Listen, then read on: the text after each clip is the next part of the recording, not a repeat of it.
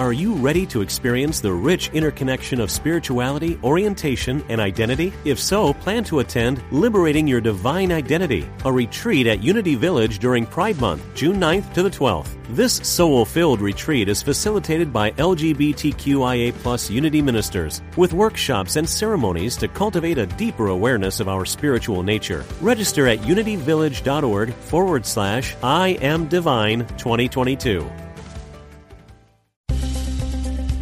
Practical spirituality. Positive messages. This is Unity Online Radio, the voice of an awakening world. Welcome to the Yoga Hour, offering insights and practices for spiritually conscious living in today's world. Here is your host, Dr. Laurel Trujillo. Welcome to the Yoga Hour, where we talk about yoga in all its depth and breadth as a path to spiritually conscious, fulfilled living today. I'm Dr. Laurel Trujillo, co-host and producer of the show. This month, we are celebrating the legacy of Paramahansa Yogananda, as this month is the 75th anniversary of the publishing of his most widely read book, Autobiography of a Yogi. I am truly delighted to be joined today by Philip Goldberg. In fact, I can't think of a better person to talk about this topic with than Phil. Phil's book, American Veda, documents how Indian spirituality changed the West. And his book, The Life of Yogananda, the story of the yogi who became the first modern guru, is a biography that sheds new light on the life of this great spiritual teacher. Phil Goldberg has been studying the world's spiritual traditions for more than 50 years. He's an illuminating and entertaining public speaker and workshop leader, meditation teacher, and an ordained interfaith minister. Phil's most recent book is I don't know if it is Spiritual Practice for Crazy Times. Is that? Oh, he says yes, it is. The most recent book. He contributes regularly to the Huffington Post, Elephant Journal, and Spirituality and Health magazine online. He also leads American Veda tours of India. If you're listening in 2021, this show is being recorded at the beginning of December in 2021, Phil will be teaching a course on the Autobiography of a Yogi beginning in January of 2022. You can find out more details at the website hua.edu, and we will have a link directly to his course on our website, theyogahour.com. You can find out more about Phil Goldberg himself and his other programs at his website, www.spiritmatters.com, and also philipgoldberg.com.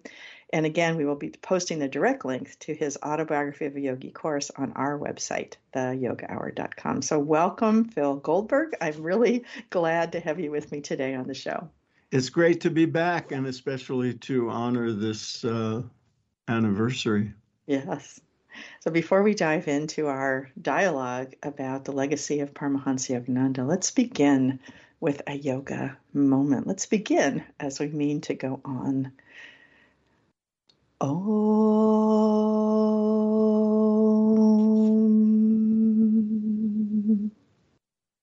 So let's start by bringing our attention to our bodies in space, whatever we're doing, whether we're sitting, walking, just standing, just paying attention to our bodies, and in particular, bringing our attention to the surfaces that support our weight. Where are our feet? How much of our weight is supported in a chair?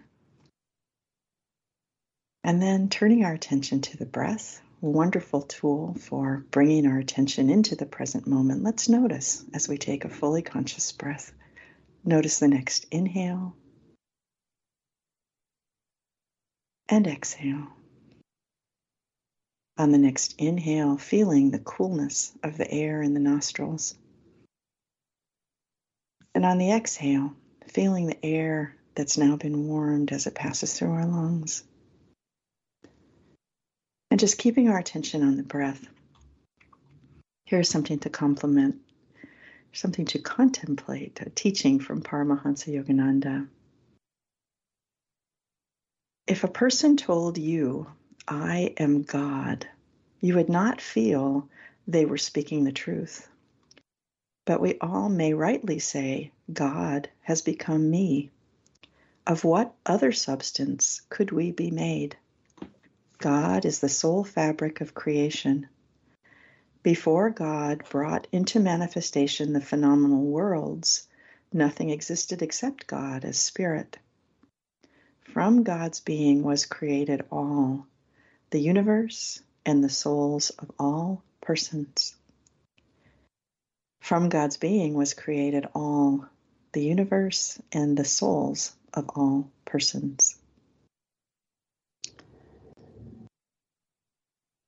Om.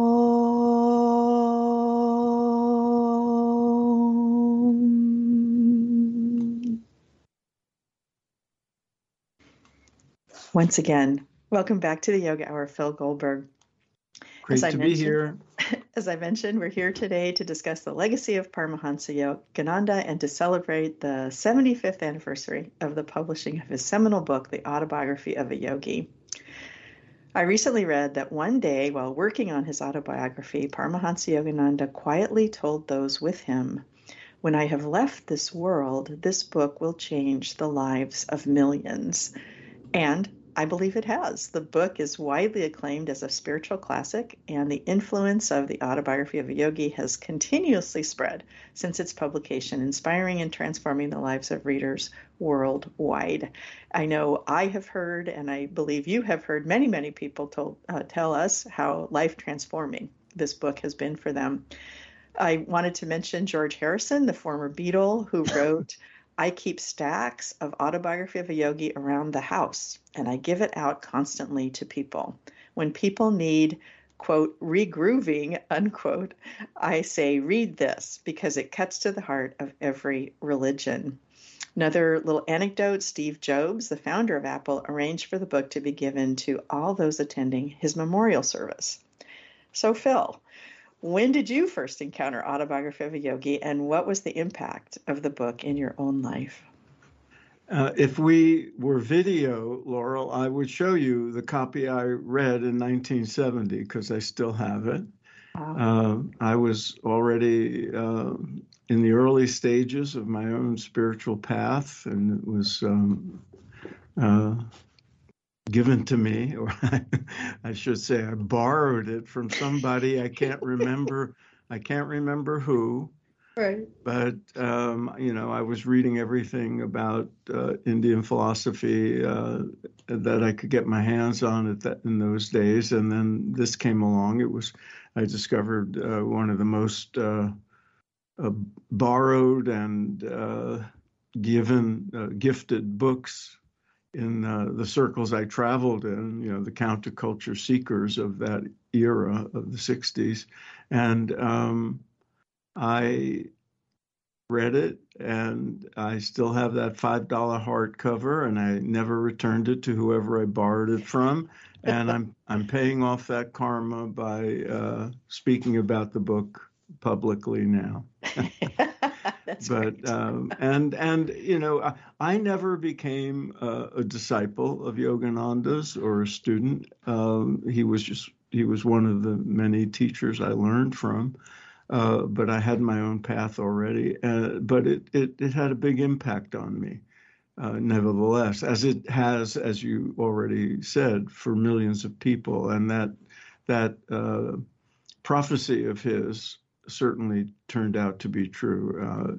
When I was researching American Veda, I interviewed hundreds of people. And when I asked about how they first got interested in yoga, meditation, the teachings that came to us from India, if they mentioned a book, it was far and away the most often mentioned book. Mm-hmm. And to this day, when I mention it to people, or when people hear I wrote a biography of Yogananda, they say, "Oh yeah, I read the Autobiography of a Yogi, and it got me started on my spiritual path." And the majority of those people did not become devotees or direct disciples of Yogananda or become part of a Yogananda lineage. They found their own paths. But that's one of the great gifts of the book. It influenced people from a great variety of spiritual paths and traditions. I know, devout Jews and Christians who learned a lot from Autobiography, and it awakened a thirst, a seeking in many people who just happened upon it. Mm-hmm. Mm-hmm. That's interesting to think back, because I also encountered it in the 70s, and it eventually led me to the Center for Spiritual Enlightenment, which is the group that sponsors this show, the Yoga Hour, and we are in a lineage, the Yogananda lineage. So Yogacharya O'Brien's teacher, Roy Eugene Davis, was a direct disciple Yes. of Yogananda, meaning that he studied directly with Yogananda when Yogananda was alive. So that was a very, very real connection for all of us. Yes. You mentioned the research that you did for the biography that you wrote, well, for American Veda and the biography that you wrote. So what else did you learn about this book, about Autobiography of a Yogi, in your research? I think that would be so interesting to find out. Yeah, because obviously Yogananda himself didn't write about what it was like to write Autobiography of a Yogi. But so in the context of his life, he spent the first half of the time he lived in America. He came here in 1920 and passed in 1952.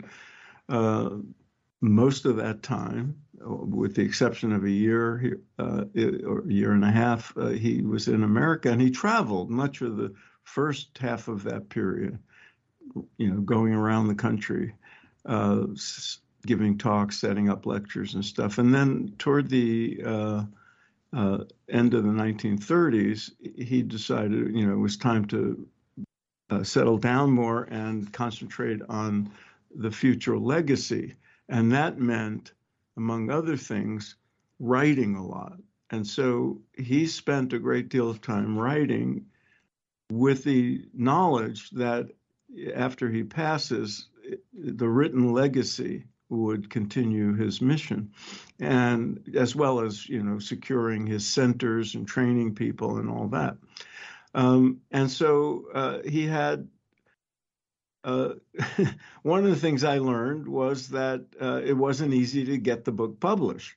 It was wartime. By the time it was ready to be submitted to publishers, people had different priorities. The publishing companies were probably didn't think a book as unusual and esoteric as this would necessarily sell. And they went through a number of revisions, Yogananda with the staff of people who would edit and transcribe his spoken words and his handwritten words and type them. And his primary editor, who was a disciple named Laurie Pratt, they worked and revived it many times. And finally, after the war in 1946, a publishing company called Philosophical Library published it. And so among the many things I learned was, it wasn't an easy task. I also learned that I have the book contract. So I know. And I could tell you the date it was signed and the initial printing, which was 7,000 copies, and the initial retail price was $3.50. I can tell you he got no advance. And that, I could tell you the terms of the contract and all that, but those are incidental, interesting facts. The amount of effort that went into the book, the changes that were made were even more interesting. But then the impact of the book and the reviews of the book. I was shocked when I read the reviews that came out at the time of publication, and including some major publications like Time Magazine. It was treated with more respect and written about more knowledgeably than I would have predicted for 1946. Mm. Because, I remember the 60s and 70s when things like, gurus and meditation and India, were treated not always with great respect and with a lot of ignorance. So I was surprised that, in that era, the reviewers were not only respectful, but pretty knowledgeable. And of course, I didn't see every review that was written, and I'm sure there were scathing ones, and it was probably ignored by a great number of publications. But the reviews I came upon were fairly complimentary, and they were critical as well about the style and different things. But I was surprised, and then the impact.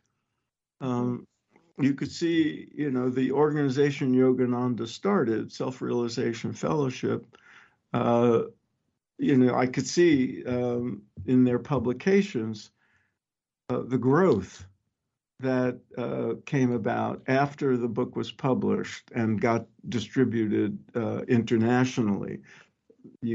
Centers would open up in different places, and the number of people taking their programs grew. So even during his lifetime, he saw the effect of the book, and then made some revisions for a second edition before he passed, and added a chapter. So there's a lot of little things to be said, but those are some of them. Yeah, nice. When we were chatting for a moment before this show began, you were saying that there was a little bit more to the story with George Harrison. I gave the quote about how he kept stacks of the book around the house, giving it out to people who needed regrooving like that. So what other story is there about George Harrison? I did a lot of research about the Beatles and their connection to India for American Veda, and I've given talks. In fact, we did a program at CSE on Beatles with a live band a number of years ago, and because their story and their impact on the spread of knowledge about Indian philosophy, and especially about meditation, was tremendous. They famously went to India in 1968 to be with Maharishi Mahesh Yogi. But George was the prime catalyst in that. And, it started when he discovered the sitar and then became a student of the great Ravi Shankar. And Ravi Shankar took him to India, where he was going to, study sitar. And somebody gave him 2 books that changed his life. He was already a seeker.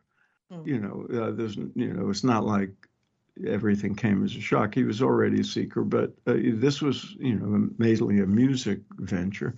And but someone gave him a copy of Swami Vivekananda's book Raja Yoga, and someone gave him a copy. The same person gave him Autobiography of a Yogi, and he wrote and spoke often about how those 2 books turned him around and changed his understanding of religion and spirituality, and really catalyzed the seeking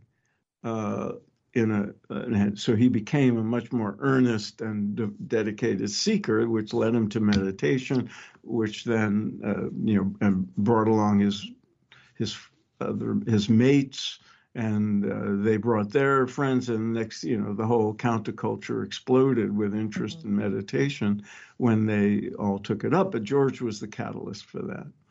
And the Autobiography of Yogi was one of the things that really inspired his search. And when he would come to LA later in life, he was also a Hare Krishna devotee, a TM practitioner, and so he spread himself around to some of the centers in LA, but he would be there quite visibly at those places. Yeah. While we're on the subject of the Beatles, I did want to mention that it always tickles me when I see the cover of the Sgt. Pepper's Lonely Hearts Club Band album cover, because of course at that time it was an album, a vinyl album, so it's a big cover and all these faces, and in the crowd there are Yogananda and then the other gurus of the Kriya Yoga lineage, Lahiri Mahasaya and Sri Yukteswar, etc. So do you know more about how that came about? that was George, because that album with the iconic cover came, and listeners, if you're too young to remember album covers being a serious art form, Google Sgt. Pepper Lonely Hearts Club Band album cover, and you'll see what we're talking about. There are iconic figures from cultural figures, portrayed on the cover, including, Yogananda and his lineage. And the Beatles all had votes. They all, could pick whoever they wanted on there. So, Mae West is on there and Bob Dylan is on there, and, musicians and boxers and movie stars and all kind of people, politicians, and those four gurus, and that was George's contribution. That's really cool. When you think about, reflecting back on your book, and as I mentioned, you have the two books that are so relevant to what we're talking about today: American Veda, How Indian Spirituality Changed the West, and then your biography of Yogananda, The Life of Yogananda. Would you give a summary of the influence you think Yogananda had on bringing the teachings of yoga to the West? Well, if it's hard to calculate the impact that each of the many gurus and swamis and yoga masters who came to the West had, but it's if Yogananda was not the most influential, he was certainly in the top three, and because there were some people just had a huge impact on the culture, and it's, you could argue that his was the biggest, and primarily because of the endurance. Now almost 70 years after his passing. Mm-hmm. In March, it will be 70 years. That's right. And the autobiography endures, and the institutions he established, and the sort of other institutions that were established by direct disciples of his, like CSE, which you mentioned, and Ananda, they endure. Mm-hmm. And they endure because, in large part, because of Autobiography of a Yogi. It's sort of the calling card of, for people who might be interested in Indian spiritual teachings and meditation and different forms of, practice, and communities to which they can become involved. And so that is, it's incalculable, really. But when people say he affected millions of lives, it's quite literal. I mean, no one knows how many copies of Autobiography of a Yogi have been sold over the decades. But 75 years is a long time, mm-hmm. And records are hard to keep, manage. But it does sell thousands of copies a year. It's still mm-hmm. out there. I mm-hmm. still run into people who just are discovering it for the first time because they saw it on a bookshelf or in a yoga studio or someone's house, and so it endures. And there are many reasons for its longevity, and one of them is it's mixed in with all the other things, the stories of his life, the stories of the many other people he writes about, and mixed in with it all is a kind of primer on yoga philosophy and the promise that these teachings bring and or offer, and so it's not just, people read memoirs, people read autobiographies, and they learn something about an interesting person or an unusual person, and they learn something about history. But in this case, they also learn useful knowledge that can, really change people's lives. Absolutely. And there is so much that is there that he includes, which we hopefully will dig into a little bit more in the second part of the show. My favorite part, I'm going to give you a chance in a bit to tell your favorite story, but my favorite story in the book is the story of his meeting with his teacher, with his guru, Sri Yukteswar, because it's such a joyful meeting when they first find each other in the market there, and I don't have it in front of me to read the passage, but Yukteswar says something like, "Oh, my own, you have come to me," and they had appeared in each other's, visions for, a period of time. Anyway, more to come about that. This is the Yoga Hour. I'm Dr. Laurel Trujillo. My guest is Phil Goldberg, author of Spiritual Practice for Crazy Times, American Veda, and the Life of Yogananda, among other books and articles, as well as the host of Spirit Matters podcast.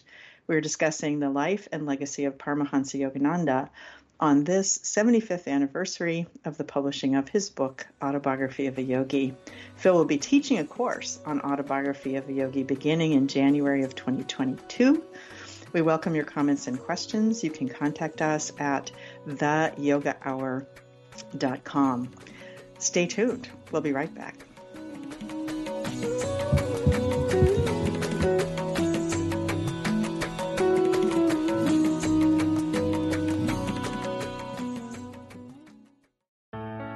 Let go of everyday worries and find your calm with positive prayer from Silent Unity, the newest in voice-activated technology, available on any Alexa-enabled device like the Amazon Echo. Each prayer and meditation on positive prayer will help strengthen, guide, and comfort you. To enable it, just say, "Alexa, open positive prayer." You can ask for a specific prayer on topics like healing, prosperity, and comfort. Give it a try today.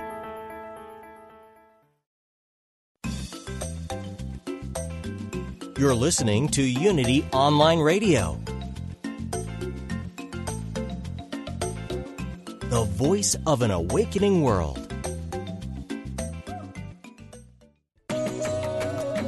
Welcome back to the Yoga Hour, insights and practices for spiritually conscious living. Welcome back to the Yoga Hour. I'm Dr. Laurel Trujillo, host and producer of the show, and I'm here today with Phil Goldberg, who just held up for me the hardcover book of Autobiography of a Yogi that he mentioned in the first segment. Phil's books are American Veda and also the Life of Yogananda, and we are here celebrating the 75th anniversary of the publishing of Paramahansa Yogananda's most famous book, Autobiography of a Yogi. I also wanted to mention that there are several previous programs with Phil Goldberg in our archives, and a link to those programs will be put on our website at theyogahour.com when we post this program in the next day or so. Phil, we were just chatting during the break about how amazed I was to learn how big of a crowd Yogananda would draw in the 1920s and 1930s. He's going across the country. He does have an advanced team that goes into a town, a city, but he fills these huge auditoriums with people as part of his taking his show on the road, and before he ended up opening the center in Los Angeles, I believe, before that had happened. So can you comment more about that? Why do you think people were so open and willing to come and listen to, in the 1920s, this, what must have been quite a rarity, an Indian spiritual teacher in orange robes? Well, there's a lot to unpack in that question. One is we don't want people to get the impression it was always that way. When Yogananda first came, he came the catalyst for coming in 1920. I mean, he always knew he was destined to come to the West. It had been predicted. His own guru had essentially trained him for that, and told him that was his destiny. But when he came to speak at a conference in Boston, a kind of interfaith conference, and then was invited to speak at someone's church. And then someone said, I'll gather my spiritually or minded friends and you could speak in my living room. So it starts small. It starts with, a handful of people, and then some of them become enthusiastic and they say, we'll help you. And here's how to attract Americans to come, and let's advertise, and we'll rent a hall. And, and the next thing you know, a few years later, he's filling, Symphony Hall in Boston and, Carnegie Hall in New York, and things spread. On that cross-country tour, which, there were no interstate highway systems back then, Right. It was the very early days of road travel in automobiles, and, with gas stations opening up on the sides of roads, and, 2-lane highways, must have been wonderful, actually, but, and he loved the landscape of America. But at a certain point, Denver being the first of those stops, when you say advanced team, that's a bit of an exaggeration. It was one guy who, would go ahead and get a place and advertise and do some promotion, and then he would speak. And the pattern established early, in the years he was first here in Boston, was to give a free public lecture, and on as a kind of introductory talk.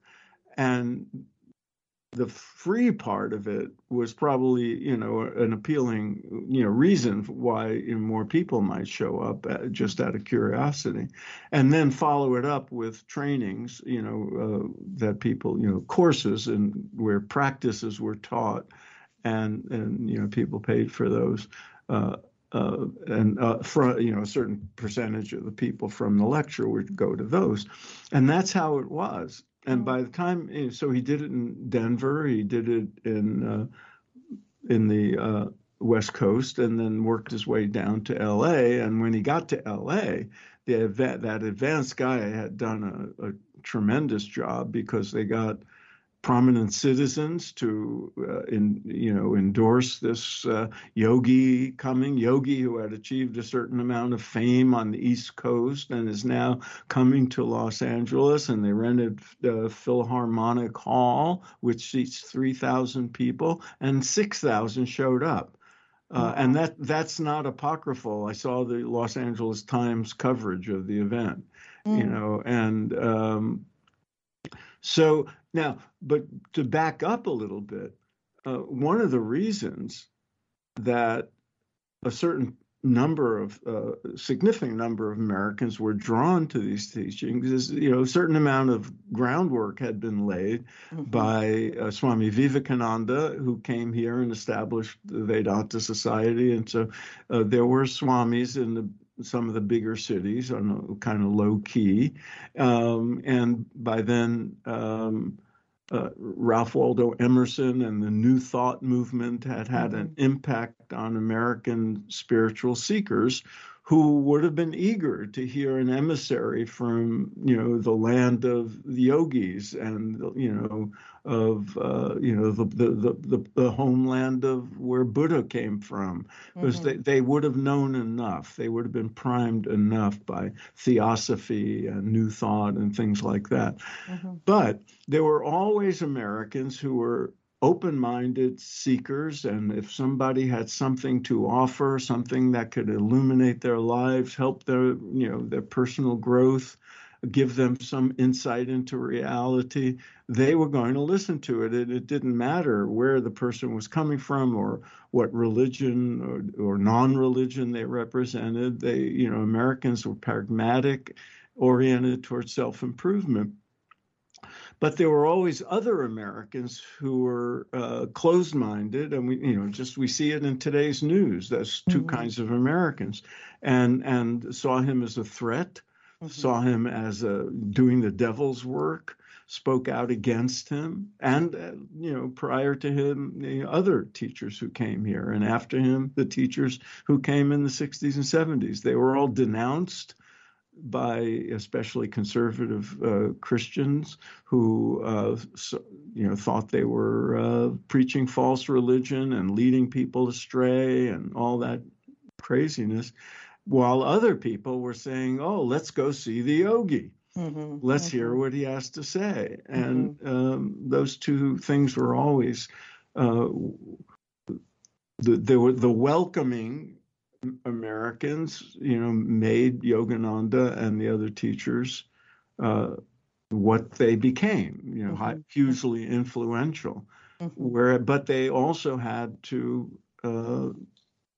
deal with the backlash and the opponents and the people trying to tear them down. And there was a lot of that in Yogananda's life. He doesn't write about it in Autobiography of a Yogi. It's kind of one of the reasons I wrote my biography of him was realizing how much he left out of Autobiography of a Yogi, and because he didn't want to focus on the struggles he had, but they were significant. Right. He had to deal with a lot of stuff. Yeah. Now that you mention that, one of the things that you say in the, I think the introduction to your book is that you don't want to cover the same ground as what's covered in Autobiography of a Yogi, because obviously you encourage people to read that, and if they haven't, you think they should. Yes, so they should. Why do you say that people should read the Autobiography of a Yogi if they haven't yet? It's first. There's so many reasons, and when I've interviewed people and people talk to me about it, there are several things that stand out. They don't all like it for the same reasons. There's always different things, but it always has an impact on their lives. Some people just love the stories of the yoga masters and the siddhas, the unusual yogis and the miracles and feats of higher consciousness that are featured in the autobiography and take up a good deal of space in Autobiography of a Yogi. And some people just love that stuff and can't get enough of it. And other people don't like that at all. They don't believe those miracles. They think Yogananda was duped. They don't think those things don't seem rational to them, but they like other things about the book. And maybe it's what they learn about Indian philosophy and yoga. Maybe it's, the insight into India at that certain time of history, when Yogananda was a boy in the last few years of the 19th century and then the early 20th century. India was not what it is today. And it was, the heart of the British Empire. And, people were subjects of British colonial rule. And, it was a different kind of culture. But people get a little insight into India and its history and the charm of it. I know, and I'm one of them. I was like, I want to go there. And especially there's a chapter in the book where he talks about going to Kashmir, where he'd always wanted to go and never could get there, and he finally goes there. And I said, one day I want to go to Kashmir, and now Kashmir's, I still haven't gone.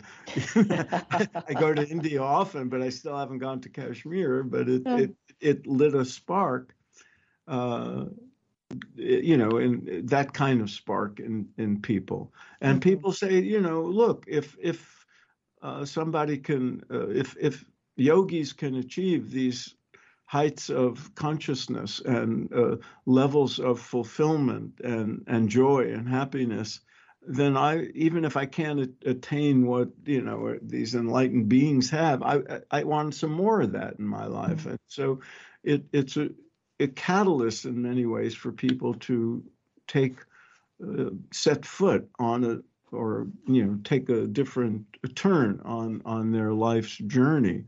And so, I often tell people that, it's a worthwhile book, even if you just like a good yarn, That's right. because, it's not an ordinary memoir. It's not like a life story from, beginning, middle, and end. It's he writes about other people more than he writes about himself. But they're interesting people. It's a chapter on his time, spent with Mahatma Gandhi and with Rabindranath Tagore. These are giants of world history, not just Indian history, and all these, interesting yogis and swamis and people like that. But there's also warm family stuff and, ups and downs and tragedies. So there is enough of a good life story, and a remarkable one, and an interesting one. So people like it for different reasons. And when I go back into it, as you mentioned, thank you, the course I'm teaching, where we're going to dig into the autobiography over 10 sessions. So I started reading it yet again, and I was on page 1, and I said, "Oh, look at that! I hadn't noticed that before." Right. And this is a book. The chapter's about it's called My Early Years or something like that. And the first thing he does is talk about meeting his guru, which didn't happen for like almost 20 years later. Right. And the history of gurus and disciples. And then, he talks about certain other things, then gets into his family. And I said, look at that. That's interesting. I had noticed that before. So there you go. So what is a memorable story in the book, in Autobiography of a Yogi, for you? What is one that just, intrigued you or surprised you or meant something to you when you were reading it? There are so many interests. And I have to confess, I conflate what's in Autobiography of a Yogi and what I discovered on my own research that's not in Autobiography, because there's so many anecdotes and interesting tales. I'll tell you one that stood out and stands out for a lot of people. You mentioned the chapter where he meets his guru, Sri Yukteswar. And I learned a lot. I learned more about that episode when I was researching my biography of his. And because I have spent time in Varanasi, where that was then called Benares, where they met, I had a feel for the location. So that, stood out for me too. And I'll tell you one thing about that encounter, because you said that Yukteswar said, where have you been? I've been waiting for you, sort of thing. If you've been to India and you know people who go to India in search of enlightenment and meeting gurus, there are guru figures who will say that. They'll say, "Oh, you're finally here. I've been waiting for you," and it's a known tactic among charlatan figures and impressionable Westerners will believe it. Right. And so I had to mention that little piece of things in my biography, but by all indications I have no reason to doubt that Sri Yukteswar really meant it, right. and that it was a real thing in that case. But the other time, there's other encounters with Sri Yukteswar in the book, and one of the sad ones, and I go into this more in my biography because there's footage and stuff, is when Yogananda went back to India for a year. The only time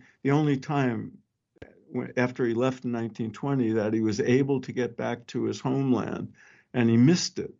But during that year, Sri Yukteswar dies. Right. That was memorable to me, that Yogananda felt terrible that he couldn't get to there before the Guru passed. They spent time together, but then he was away, and Sri Yukteswar died, and Yogananda was not present. But then he was there during the ceremonies and all that, and there's footage of that people can see. But the other encounter was after Sri Yukteswar dies, when he comes back to him in a very famous chapter that people, either greet with great wonder and awe, or say, "Oh, come on." that I don't believe that he really came back to him in this hotel room in Benares and had a conversation.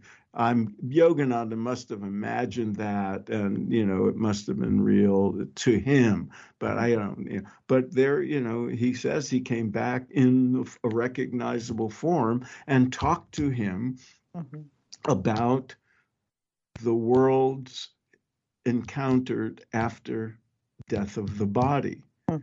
And it goes into tremendously detailed descriptions of the different levels of reality and embodiment that occur, or that are possible, or that exist presumably in other realms, lokas as they're called. And that is mind-blowing. And it jibes with the descriptions of those realms, those astral realms that, were of subtle bodies and non-physical, what we think of as material and physical. It jibes with the, descriptions of those in Indian, in the Vedic literature. So some people will say, "Oh, Yogananda just, he made up that story just so he could talk about, the way those things are laid out in Indian philosophy." And other people will say he must have been delusional, and other people will say, "No, why not? Why wouldn't that? Maybe that did happen." People have had visitations from the departed, whether it's in the mind or, in what seems to be an embodied form. So that is memorable. And and there, and then on the less spectacular are memorable encounters. Like I remember the one, because I had read Rabindranath Tagore's poetry and stuff. So the descriptions of young Yogananda meeting the great Rabindranath Tagore, those were interesting. And his meeting with Gandhi fascinated, and his meeting with Ramana Maharshi, the great yogi. And I was able to just find out in the Ramana Maharshi ashram archives some additional information about his visit that he doesn't talk about. So there's a lot. Yes, there is a lot. One of the things I wanted to ask you about, the dedication of the book. Dedication of Autobiography of a Yogi, because it kind of surprised me. So it's dedicated to the renowned botanist Luther Burbank, who lived in Santa Rosa, California, which is surprising when you think about how devoted Yogananda was to his guru, Sri Yukteswar. He met Babaji. I mean, it's just so interesting that out of everybody, he dedicates it to Luther Burbank. And I just want to mention one of our assistant producers, who's a minister at CSE, lives in Santa Rosa, has gone to the Burbank place where Yogananda met with him, and anyway, did a little pilgrimage of her own there. So what do you know about that friendship, and why do you think Yogananda dedicated this important book to Luther Burbank? I wish I could ask him, because I've wondered the same thing. Not only his gurus, but his family. He was very close to his father. He lost his mother at age 11, and he was loved her so much. There's so many people he could have dedicated the book to. And he has a chapter on Burbank. For some reason, Luther Burbank was, really impressed him. Mm-hmm. And he felt very close to him and was very, very deeply sad and mournful when he heard that Luther Burbank passed. And that was fairly early on in Yogananda's time in America. Mm. But for some reason, he just felt a great bond with him. Mm-hmm. And and I can't explain it, but there it is. In the last minute and a half or so, in closing, what words of encouragement or inspiration would you like to leave with our listeners? Well, one of the things I've said a lot since I wrote that The Life of Yogananda was, in many ways, he's an unusual character. He was a renunciate. He was a monk. He didn't have a family, didn't have children and all that. But he's a role model for all of us spiritual seekers, in that his spiritual life was the highest priority. That's what he lived. That's what he taught. Mm-hmm. But he did not downplay the importance of our duties and responsibilities in the world. Mm-hmm. And even though he was a renunciate, and even though he longed at times to just go back to India and live in a cave or a hut or a little ashram and, give up all this responsibility. Mm-hmm. He took his work very seriously. He had the people around him work very seriously. He took world affairs very seriously. And, he was here trying to make fulfill his mission during the Depression years and World War II. He struggled a lot. He had opposition. He had to deal with, all kinds of obstacles, but he persevered. So he was a man in the world, but not of it in that sense. And in that way, I think there's much to be learned for each of us in his example. Mm-hmm. Really lovely. And with that, we've come to the end of the show. This is Dr. Laurel Trujillo. You've been listening to the Yoga Hour. It's been my pleasure to share this time with you. My guest has been Phil Goldberg, and you can find out more about Phil at his website, spiritmatters.com. And can I correct you, Laurel? Sure. It's spiritmatterstalk.com. Oh, thank you. spiritmatterstalk.com. And we'll make sure that gets corrected on our website. And philipgoldberg.com, Philip with one L, PHILIP, Goldberg.com. You can find out more and links to his program that's coming up on the Autobiography of a Yogi course on our website, theyogahour.com. We hope you join us for the many online programs offered by the Center for Spiritual Enlightenment, including morning meditation from 6:30 to 7:30 a.m. and weekday meditation from 4 to 4:30. We also offer Sunday satsang, and that is at 10 to 11 each week. Yogacharya O'Brien on Sunday, December 12th, 2021, she'll be offering a satsang entitled Yogananda's Soul Pilgrimage to Mastery. So once more, another Yogananda-themed event. You can learn more about these online programs at csecenter.org or ellengraceobrien.com. Thank you so much, Phil, for joining me today on the show. Great to be back with you, Laurel. Next time on the Yoga Hour, Yogacharya O'Brien will join me to discuss divine pilgrimage, and in particular, the themes of pilgrimage that are in the Autobiography of a Yogi. The Yoga Hour is a service project of the Center for Spiritual Enlightenment, a meditation center in the Kriya Yoga tradition. You can find out more about us at theyogahour.com. I look forward to being with you again. Until then, remember, you carry your own healing and wholeness within you. Share your peace and joy with all you meet. Bye now. Thanks for listening. This is Unity Online Radio, the voice of an awakening world.